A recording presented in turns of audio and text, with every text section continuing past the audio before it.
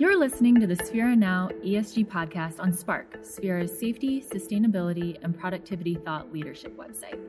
Sphera is the leading provider of ESG performance and risk management software, data, and consulting services. Now, let's get started. Welcome to the Sphera Now ESG podcast, a program focused on safety, sustainability, and productivity topics. I'm Alex Studd, one of the product marketing managers here at Sphera. Today, we're joined by Heiko Schwartz, CEO of Risk Methods, a Sphera company that specializes in supply chain risk management. Thank you for joining us on the podcast, Heiko. Thanks, Alex. Glad to be here. Yes, wonderful.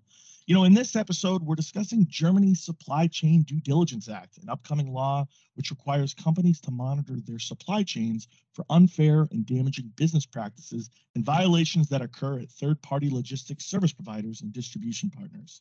The bill also covers environmental risks that can lead to human rights violations. And while the law is German in origin, it applies to many multinational companies. Regardless of where a company is headquartered, if they have a presence in Germany and have at least 3,000 German-based employees, they will have to comply with this law beginning on January 1st, 2023. And furthermore, companies with offices in Germany with more than 1,000 German-based employees will have to comply with the law beginning on January 1st, 2024. So if companies don't comply, Heiko, they face paying fines of up to 2% of their annual revenue. The lower limits of these fines can be 50,000 euros. So annual checks will be performed to verify that these companies are complying with that law. And so with that introduction and preamble out of the way, Heiko, this is what we want to talk about. I'm going to get right into our first question. Heiko, can you talk a little bit about how this law fits into the overall trend we're seeing of increased mandates for supply chain transparency and security? Absolutely. So if we approach this question from a global level, we see that over the course of the last decade, the number of ESG-related policy interventions has increased by more than a factor of 3x.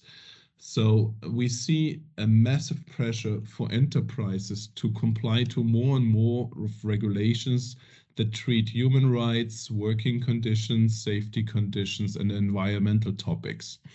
So if we look to the European Union, there have been regulations put in place in France since 2017, in Great Britain, which is the Modern Slavery Act, since 2015.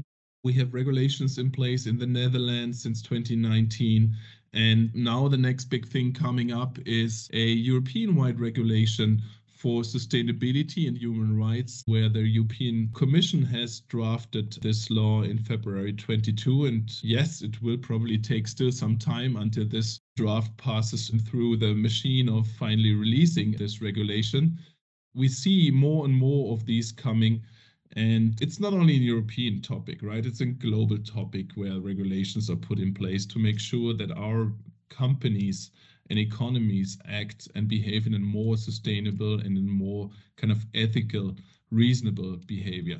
Uyghur, I hope I pronounce it right, Act in the US is another example that illustrates that this push and pressure is not only a European topic, but it's a global one. Yeah, it's clear to me, Heiko, this is not slowing down by any means. One of the things I'm really curious about here, Heiko, is the concept of risk.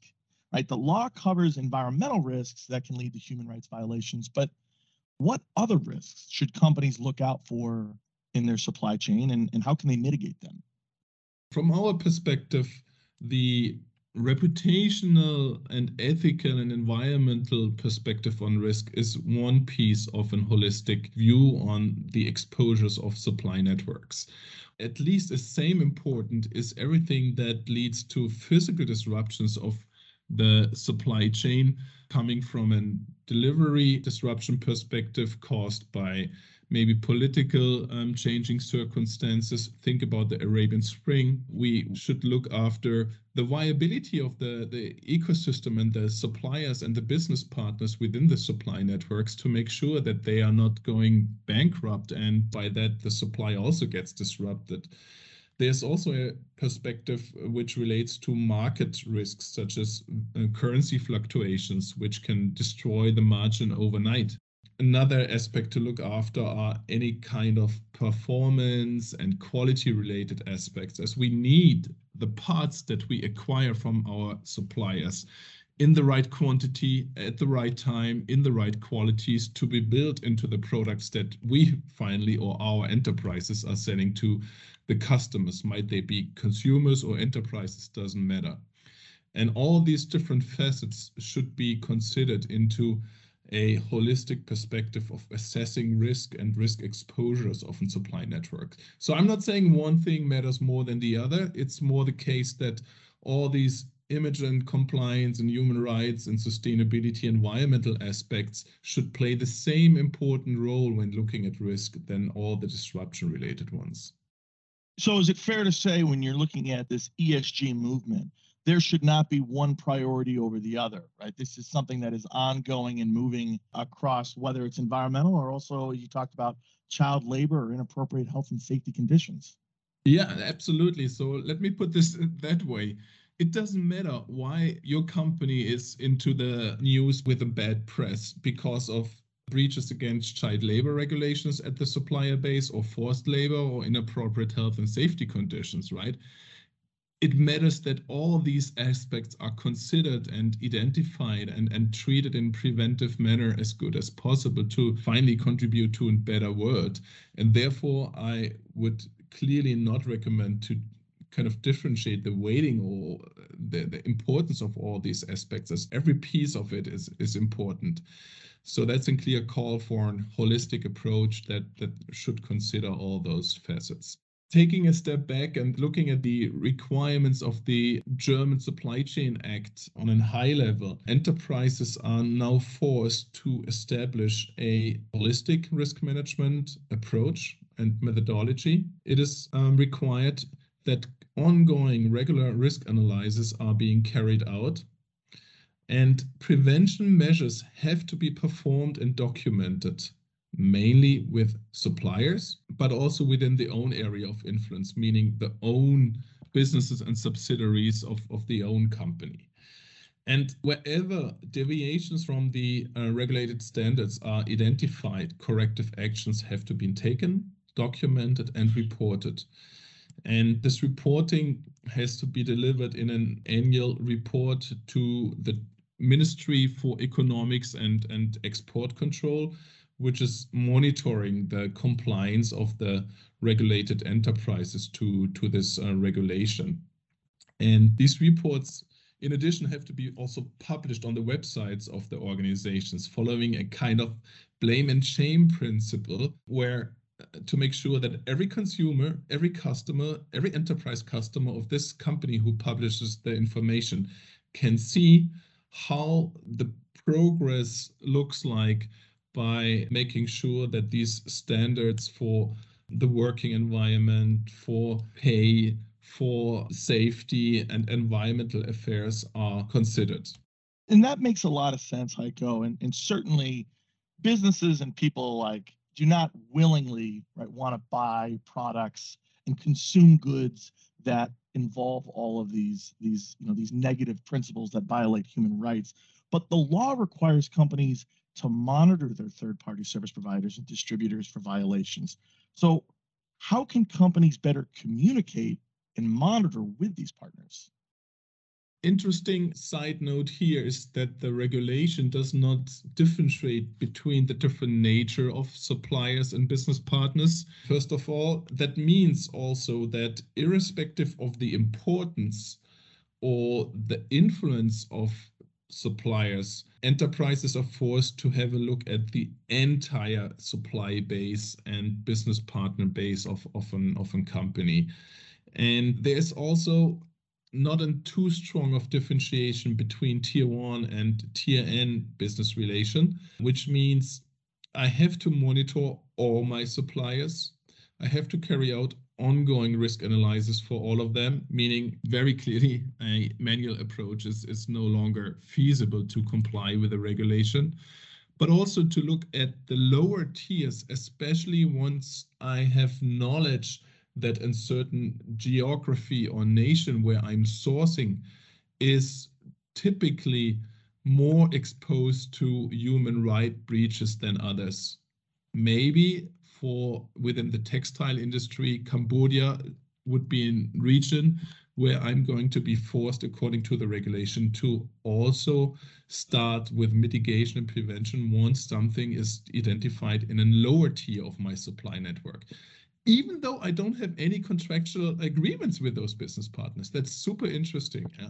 And it's super challenging for enterprises to comply here. And in terms of the collaboration that you mentioned as well, I believe that we have to make our business partners and suppliers part of the solution. They are part of the problem, and making them part of the solution means collaboration in combination with pressure is probably the right way to go, and kind of trick or treat approach. Well, it's certainly that is enough as it is, but I know there's more. What are some of the other compliance challenges that companies are facing or are certainly going to face?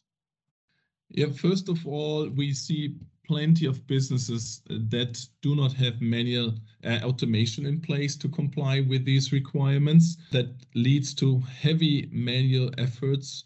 And we also see on a second note that if the top management requires a business case that illustrates an ROI, it makes the implementation and the backing for the ones that have to comply much more difficult, right? Because you're going to invest money to avoid that something that hits the business is not going to happen, right? If so, means if nothing happens, you fulfilled the mission.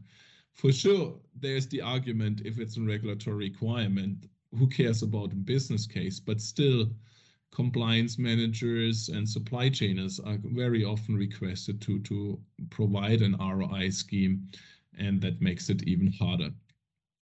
Aside of this, challenges are the annual reporting. It's the effort to do that. It's also the requirement to show progress, because enterprises are forced to publish all that information to the website and keep the history over the course of the last 7-8 years online, so everybody can track and see how compliant these organizations are. And as I said, the capacity and the effort for information gathering, the continuous updates and monitoring, and also filtering out finally which information is relevant and could really be an indicator for a breach and non-compliance situation is really a big burden for enterprises. That's super interesting, Heiko. And I'll say this, I'm certainly no political scientist, but when I look at this law, right, and all these laws that are happening, right, you have the requirement with 3,000 German-based employees in January, the following year 1,000. I mean, this is going to ultimately affect all businesses globally. There is no sense in this slowing down. So whether this is going to impact you in 1 year or 2 years or further down the road, it will impact all organizations. So I guess my question for you, Heiko, is can you dive into what companies need to start doing now in order to be compliant with the Supply Chain Due Diligence Act and all the other acts that are going to be taking shape over the next couple of years? Yeah, I think first of all, start implementing a practice and methodology that tackles this topic. We have seen too many enterprises hesitating and thinking about how to interpret Article 1, Article 2, Article 3, and so on.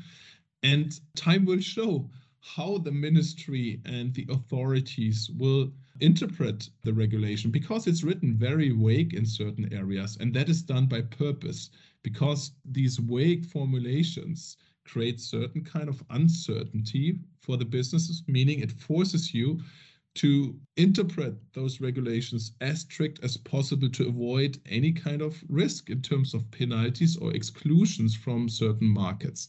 So what to do as a next step?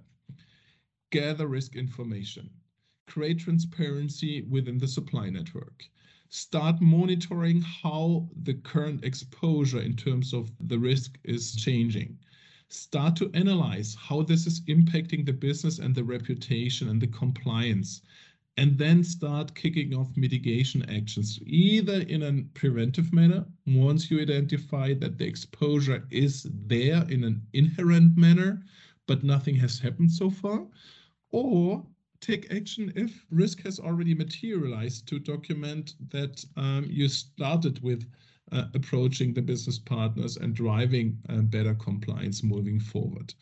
So these are 5 very, very concrete steps that business should take and set up and getting prepared for the upcoming challenges.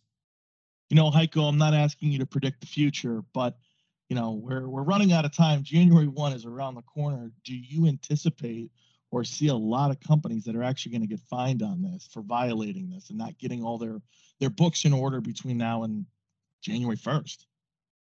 I think we will see those cases. I think the public audience, but also the entrepreneurs are really curious in which kind of degree of severity the fines will be materializing. But clearly, looking at our businesses here in the Central European region, I still see a huge gap of capabilities that are required versus what is already in place today. And that can only follow to or lead to one conclusion. There will be non-compliance in regards of these regulations. Fair enough. Heiko, any final thoughts before we wrap up? We should look at those requirements and obligations and turn them also into an opportunity for the businesses. Yes, it's imposed by regulators, and yes, you have to spend time and money and resources to comply. But in addition, there are huge upsides if it's done in an excellent and mature manner to contribute not only to a better world and ethical behavior within the supply networks, but it should be our intention to protect the reputation of the business and to make sure that we really contribute to a sustainable economy where human rights play an important role. And as we already touched before, this shouldn't go without looking at all the exposures that put the supply chains at risk from a disruption perspective. I mean, the media have been crowded with supply disruption scenarios, latest since COVID broke out. The cars that consumers ordered were delivered late. Potatoes were rotten in containers and McDonald's couldn't sell French fries anymore. The electronic devices for the whatever PlayStations that children wanted to have under the Christmas tree at Christmas were delivered in June, 6 months later. So all these facets can be considered when implementing a holistic supply chain risk management methodology to avoid revenue shortfalls for the business, to protect the margins, to make sure the customers are happy and we deliver in time, in quantity, in quality. So there's huge upside that is a big reward if we approach this topic the right way. Wonderful. Heiko, I know there's a lot of moving parts in this. We're excited to keep continuing the conversation as this law goes into effect and as this continues to progress with this law and, of course, other laws that are taking place around the world that will affect all global supply chains. So, Heiko, thank you so much for your insights on this, and thank you for joining us on the Sphere Now ESG podcast. Thanks, Alex. Appreciate it to be here. Thank you for listening to the Sphere Now ESG podcast on Spark. We hope you enjoyed the show. Want more safety, sustainability, and productivity-related blogs and podcasts? Subscribe to Spark today. Visit sphera.com/Spark and let's spark a conversation.